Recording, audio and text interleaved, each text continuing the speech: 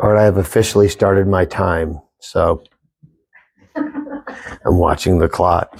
Turn your Bibles, if you would, this morning to Genesis chapter 3, verse 7. Genesis chapter 3, verse 7.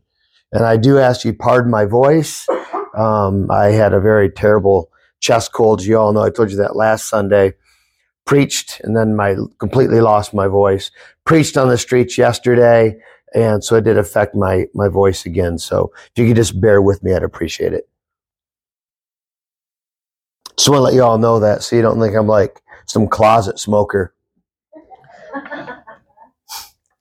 Well, as we approach a new year, and many in the world are preparing to party and celebrate as the introductory into 2024, which I think celebrating is great. I think it's not only time to celebrate, but I think the most important part as a Christian and as a believer is to be reminded of why we as believers should have a different outlook on the passing of time and the preparation for the future. Deep down in the very fabric of our being, we know that every minute of our lives is a gift from God. And every breath that we take is the one granted to us by God himself. So as we enter into the new year, we need to understand why we tend to repeat the same thing every year, striving to once again put our lives back together with a list of resolutions very similar, unfortunately, to the year before. Basically, they aren't really resolutions. They are failures that we did not accomplish. And we are going to once again see if we can overcome our faults and achieve our successes. Isn't that true? I mean, every year, at least for me, when I think of what would I like to do for the new year, I'm always thinking to myself, want to get in better shape, always want to change like my eating habits, always want to deal with my financial situation. But you know what? Every year, it's exactly the same. And I find myself falling right back into the same failures. So, there's nothing wrong with desiring to do better and to make some much needed changes in our lives. There's nothing wrong with that. But where does that spring from? Where does the motives and these actions, where does it essentially come from? As we find each year is just a repetition of the same things. There's nothing wrong with making New Year's resolutions, but there's something wrong in the motives of the actions if they're just all about self. We tend just to think about ourselves and what we would like to do and how we would like to become successful. And I'd like to get into the very root of that kind of thinking and show where our thinking should be as we prepare for a new year and how we can think biblically instead of thinking worldly in our preparation for the future. Where does the root of this behavior come from? And what should we do about it? Well, as we looked at Genesis 3:7, we see the root. It says, then their eyes of them were opened, and they knew that they were naked, and they sewed fig leaves together and made themselves coverings. This was immediately after Adam and Eve had sinned. Their response to their sin was exactly inherently what happens to every person that comes in to the world. So here we see that, the Christian life is filled with repeatable failures too. It's never about becoming perfect. We're only perfect in Christ. But as believers, we're going to struggle as well to deal with repeated things and repeating this and that. But the thing is, with the Christian life, opposed to a worldly mindset, our failures can be used by Christ to expand our sanctification. In light of failing each year and starting over, a lot of our failures are dealing with things that we are dealing with in the flesh. We need to ask ourselves, we ask God to reacclimate our thinking to being biblical. It's okay to fail. It's okay to repeat and to repent. But the reality is we have to look at it in light of the Christian life. What is the Christian life? Is it all about just us getting something and goal setting and being successful with our lives? Or is it really about biblically being faithful, even under great attacks, great adversity, great adversity and obstacles that are set before us all the time, the demonic attacks, the evil one, but also the spiritual forces in high places, realizing there's a place for those kind of things to come into our lives. But we also got to understand, how do we handle those things biblically in light of Scripture? It's not about just becoming a better person.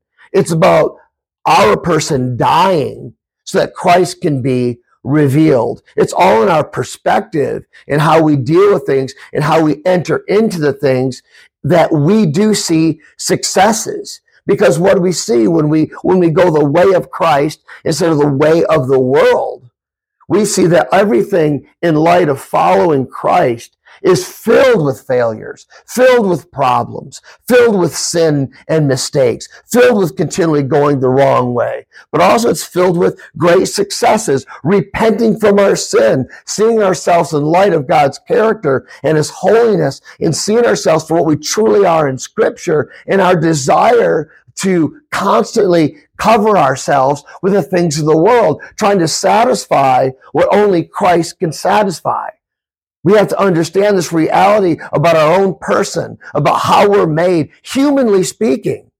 Humanly speaking, the fight against the sinful man, the old man is still there. Yes, it's been conquered by Christ. We don't have to go there. We have an advocate. We have the empowerment of the Holy Spirit to give us the ability to overcome these things that we're continually find ourselves being trapped in. But the reality is that we've got to see a picture of why we do the things that we do, and understand that human nature, there's an element here both of the spiritual and the physical.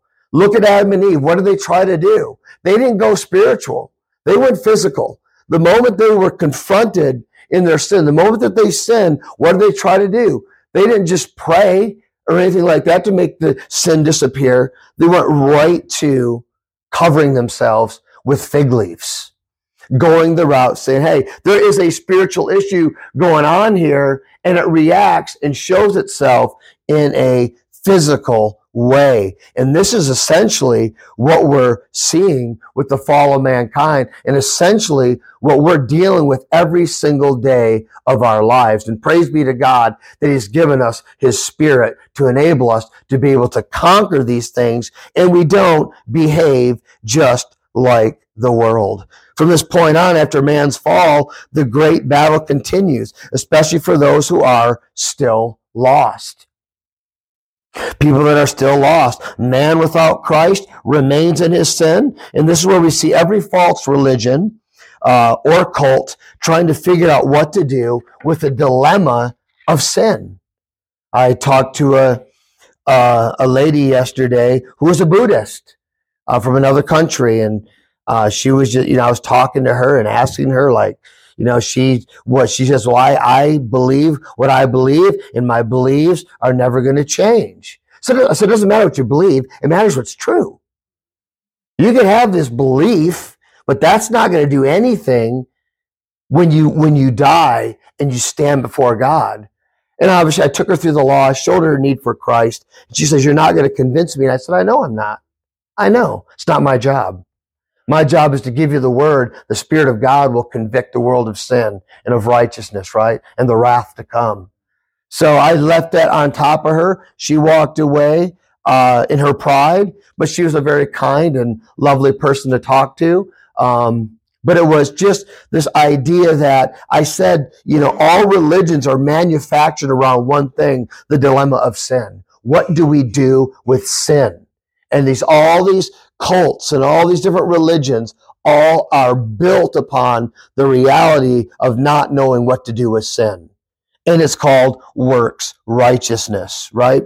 And this is the place in our own lives even as believers, if we're not careful, we're not in the Word, we're not in prayer, we're not around the company of the local church. You could find yourself very easily being swayed back into the world's philosophy and the world's way of thinking, and your behavior is just like the world. Back in the 1800s, there's books written about it called Practical Atheism.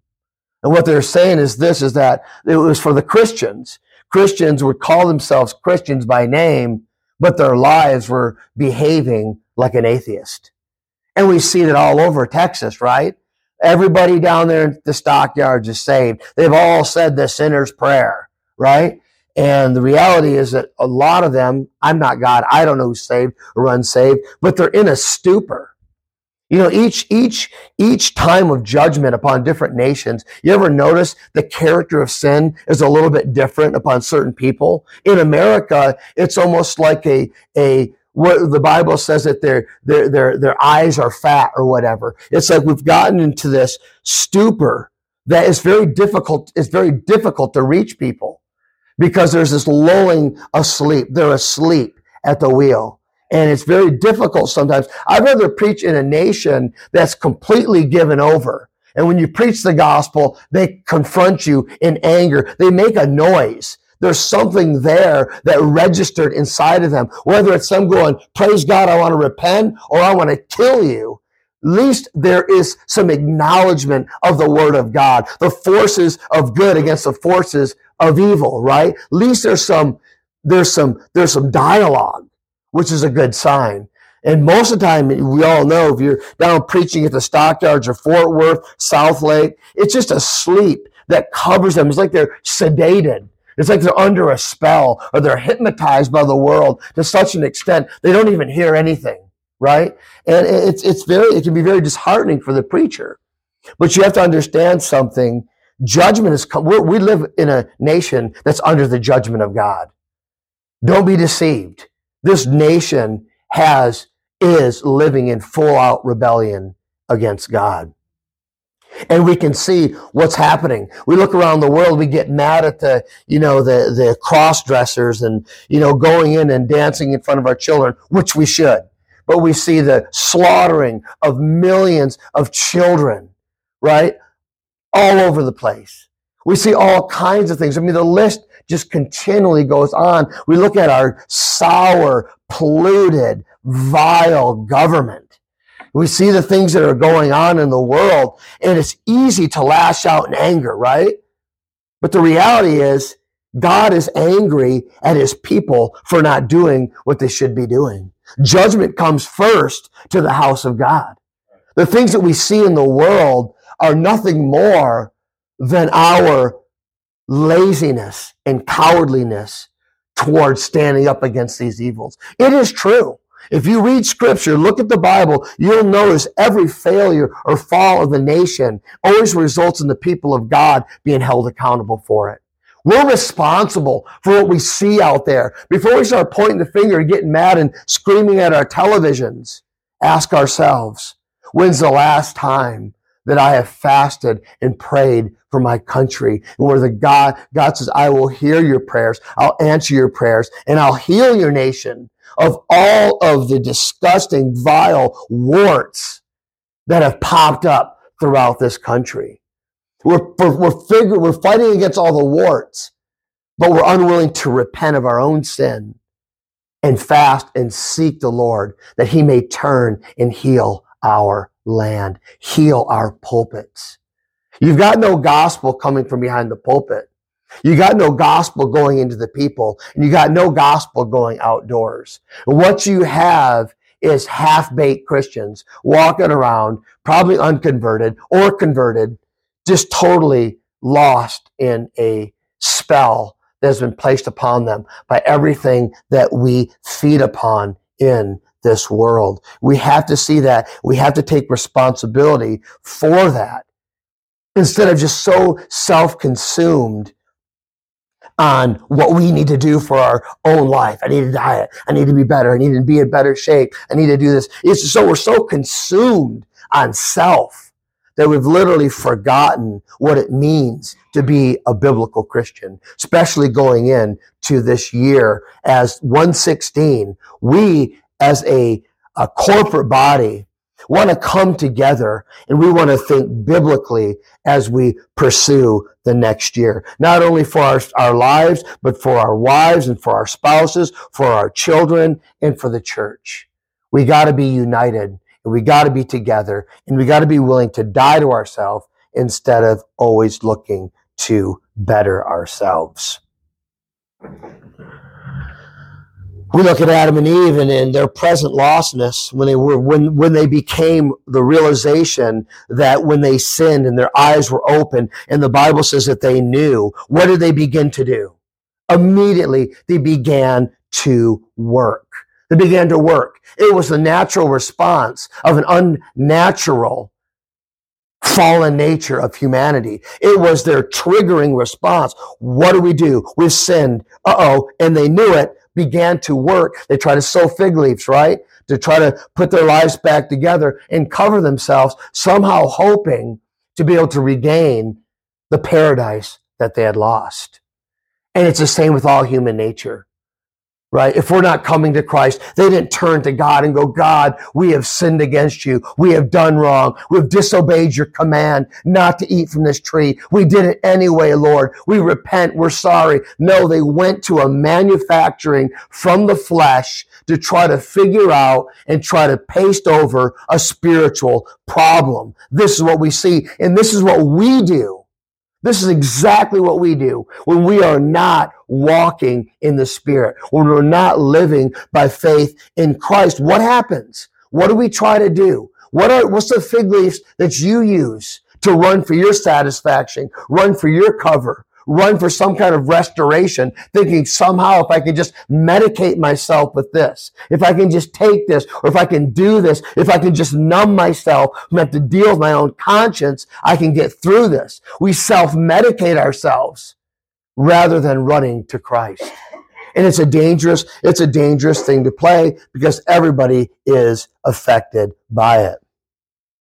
But thank God we read in Genesis 3:21 where God steps in, of course, our sovereign Lord steps in and provided the covering necessary for redemption, as we read in Genesis 3:21. Then Yahweh, God, made garments of skin for Adam and his wife, and he clothed them, as we know, which is a type of Christ that is shown in Hebrews. We look at Hebrews 10:4 and 5, where it says, for it is not possible that the blood of bulls and goats could take away sin. So we know that this was just a type and a shadow. He clothed them, showing them this is the gospel. They would have understood.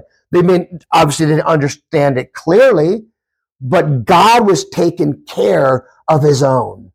God was there clothing them, showing them, listen, I know you're a man. You're not God. I am going to do something to you. I'm going to illustrate something to you that points to what's to come. That is the Messiah that will become and will be crucified upon a cross, would die for the sins of his people, be buried and risen to the newness of life. I don't know. That is, Jerry, some speculation. But I would say this. He told them what they needed to know. And he didn't just throw skins over them and go, oh, there you go, figure it out, right? No, they knew, because it seems to indicate through Scripture that they're part of the Church of Christ, ultimately. And that's exciting. That gives me hope. When I see these verses, I understand, that humanity continues to grab onto everything, right? We tend to grab everything when we're in trouble. Right? Like a drowning man. When he's drowning, he's going to be reaching for everything he possibly can, even take another person down with him if need be to save his life, which usually ends up drowning them both, right? And this is the way it is with the world, and the way the world behaves. When they start seeing their lives decline, they freak out and they grab anything they can to try to keep them alive. And the scriptures show these are dead things. These are not the things that we need to be grabbing for. We see it everywhere. The obsession to look perfect, to stay young and live forever. and things that never happen, but always point to eternity. This gravitational pull towards things that really only Christ can give and Christ can satisfy. Even us truly converted people, if not grounded in our faith, can find ourselves drifting and eventually running to the world to try to cover our guilt instead of trusting Christ. And I got a couple applications here, which are seeing the new year. Here's some biblical resolutions, not just for the year, but for everyday living, because it shouldn't be once a year for the Christian. It should be moment to moment, right? We should be celebrating the new moment every moment, if you think about it. But the world likes to do it every year. And we know it has its roots in paganism. And obviously we know the Christians took over that, which is wonderful. Kind of like they did for Christmas, right? History shows that they sabotaged and they took it, right? And they turned it into a way to witness to the world. Same with New Year's. We don't have to say, oh, well, I'm not going to celebrate New Year's and make New Year's resolutions because it's pagan. Well, really, ultimately, it's not pagan. Ultimately, everything's grounded in Christ. Pagans steal from the Christian worldview as it is anyway. I'm not going to get into that. But I would say this. There is a way that we can have New Year's resolutions that are biblical and they're foolproof and they're life-changing and they're everlasting. And this is what we should look forward to and celebrate. Number one, we need to look to Christ and not to self. We need to look to Christ and not to self. Number two, repentance opposed to self-improvement. Repentance opposed to self-improvement. Let's look at number one. Look to Christ, not to self. First of all, we need to look to Christ instead of ourselves, right? I mean, we know this. But when we do that, you see, our heart aligns with His. And Scripture says He grants us the desires of our heart. You could take that verse out of context very quickly, right? Well, I like to do this. God grants all the desires from my heart. I love to do all these things, so they must be right, correct? No. It's when we're in alignment with His Word, right? He grants us His desires that become our desires because they agree with His Word. If it's outside of His Word, I don't care. I could go drink a 6-pack of beer today and feel good, but that doesn't mean it's right. The reality is that we always want to do what the Lord has us to do. In Psalms 37:4, it says, delight yourself also in the Lord, and He shall give you the desires of your heart. There's a big difference there because you're delighting yourself with the Lord. He grants you. Why? He grants you the things of your heart. Why? Because they please Him and it's worship to Him. And this should be our goal. I like what McLaren writes, the commentator. He says, therefore, McLaren writes, the great reason why life is troubled and restless lies not without, but within. Basically, he's saying that the great reason why life is troubled and it's restless lies not from without, but he says from within. It is not our changing circumstances, but our unregulated desires that rob us of our peace. Those unregulated desires rob you of your peace. Unregulated desires. And that's what we see here. They're not regulated. And for Christians, we need to get regulated again to God's Word. When we're regulated to Christ, we'll ask things and God will answer. If we're asking, like the book of James says, we're asking because of our lust. We're asking amiss because we're just asking because we want things. Gimme, gimme, gimme, gimme. And then we wonder why God never answers them. So you blame God, you get mad at God, and you walk away from the faith. Now, I'm Reformed. You know what I mean by that. But the reality is that this is what happens when you're not regulated to the Word of God. Your life becomes a mess. Think of Ecclesiastes, when the Song of Solomon, when He just spends his whole life on everything from sex to wine to riches to power. All these things he was trying to somehow do because somehow he thought that these would be satisfying to the soul. And there is a temporary satisfaction. That's why addictions are so dangerous. That's why opening the doors to these things are so dangerous, because they have a form of peace. They have a form of satisfaction. They may satisfy your present symptom, but for a moment, until it gets a hold of you, and then you become a slave to it, then you can't get away from it, and your life becomes a living hell. We must become regulated to the Word of God. Look at what Solomon did say in Ecclesiastes 2:17. After he'd been through all of that, what do you think a person would say? Oh man, my life could not be better. He doesn't say that. He says the exact opposite. He says, therefore, I hated my life. I hated my life. And I know there's times even in my own life where I do things that I know I shouldn't be doing, and I rebel against God, and I walk in a way that's displeasing to him. And I'll tell you something, being honest with you, there are times I say that to myself. I hate this life. I hate my life. And it's not from a selfish thing. It's from, I look at what a failure I am and how I've failed God. I've failed my family. I've failed the church. I've failed. I'm nothing more than just a failure, Lord. Everything I put my hands to, it seems that it's a mess and I screw it up, Lord. I see these things and it causes me great pain. And I say to myself, I hate my life. And it's not because I hate my life in the sense of what I have. I hate what I've made my life to be from my own sin.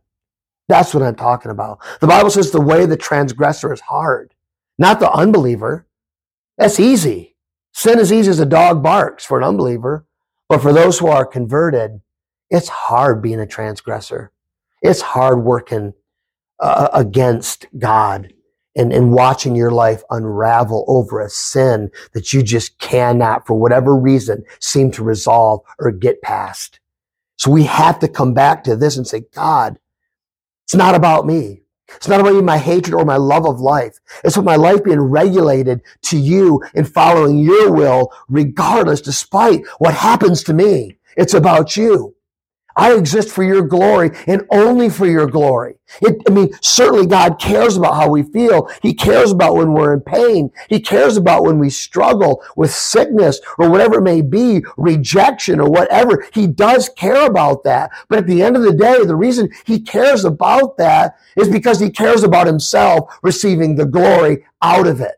And the problem is a lot of times when the pressure does hit us, right? Say we fall into a dark hole of some kind.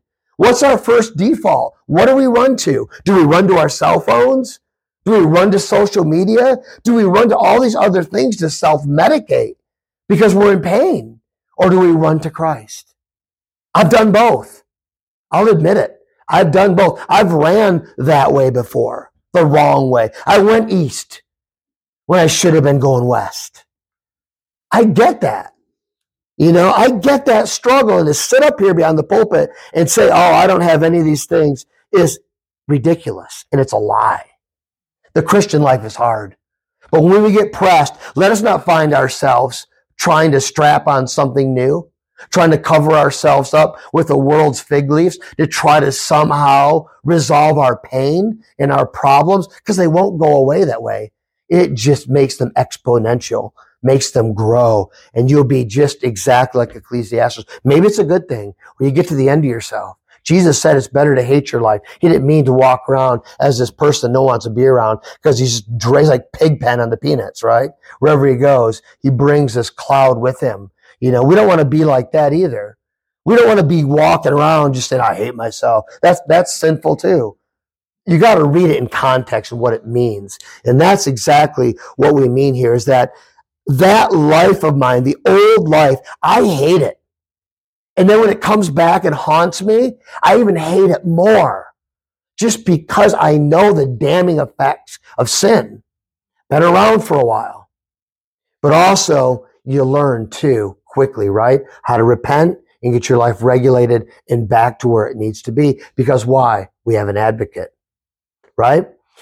There would not be an advocate for us. I think it was the book of James, right? Am I wrong? Is it John? First John talks about that. And if we were perfect on this side of heaven, right? If we were perfect, we wouldn't need an advocate. God already knows that we're going to fail, we're going to fall, but we learn and grow through those failures. Let me move on here quickly. I am seriously running out of time. 1 Corinthians 10:31 tells us, therefore, whether you eat or drink or whatever you do, do it all. Do it all. Just so you know, do it all. What do you mean my work, Lord? Do it all. What about my nasty relatives? Do it all. Well, what about this I hate or this? Do everything to the glory of God. Everything we find our hands, wherever we put our hands, we must do it to the glorification of our Lord. But we have to understand that the world out there doesn't think like we think, right? And if we're not careful, we do get swayed into the world's philosophy of what to think. Let's look at a few surveys that took place for last year. The number one thing, 45% of Americans, almost half the population, their number one goal, guess what it was? You don't have to shout it out. Mental health. 45, see, that's where we've come in our day. 45, it's almost half of the population is to the point where they're putting that as their New Year's resolution, is to get some relief. Okay? My question is, I'm not going to get too much into this. What's behind all of that? What's behind these emerging problems? The second one was 39% was, as we all know, improved fitness and those who want to lose weight. These are the two major things that dominate the minds of American people, is mental health and how they see themselves, the way that they look.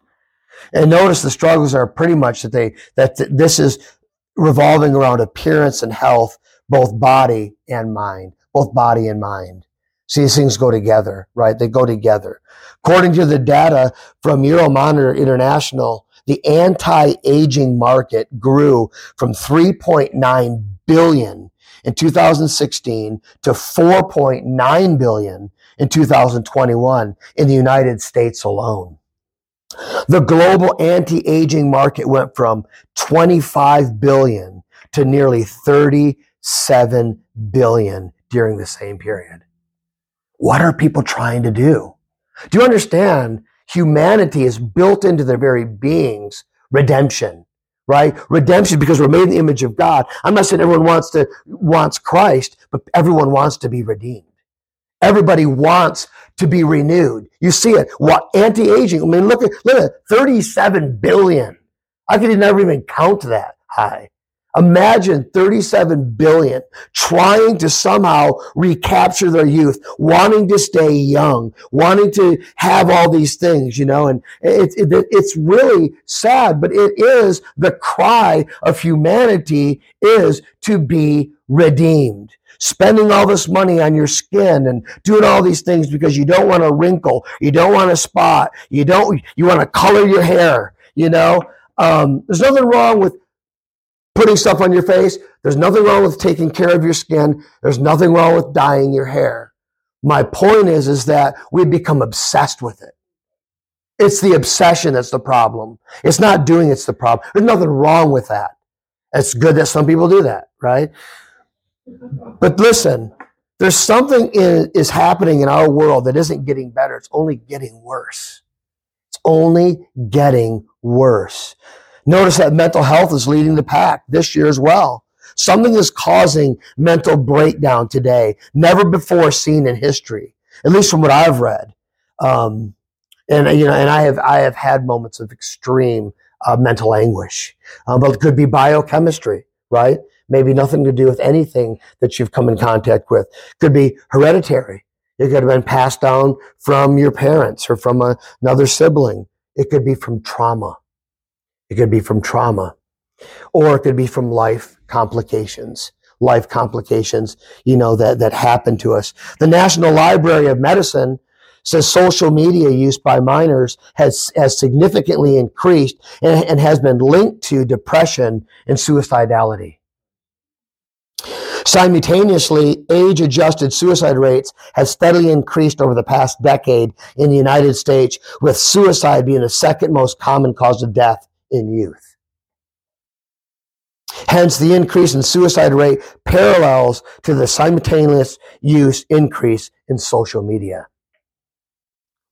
In the past 10 years, social media use by minors has risen significantly due to an increase in smartphone usage, with 24% of adolescents reporting being continuously connected to the internet, and half of the adolescents reporting that being addicted to their phone. Nearly 81% of American teenagers use online social media. The average American checks their phone 96 times per day, or once every 10 to 12 minutes, though we actually touch our phones up to 2,617 times per day and unlock our phones 150 times on average. It's a lot.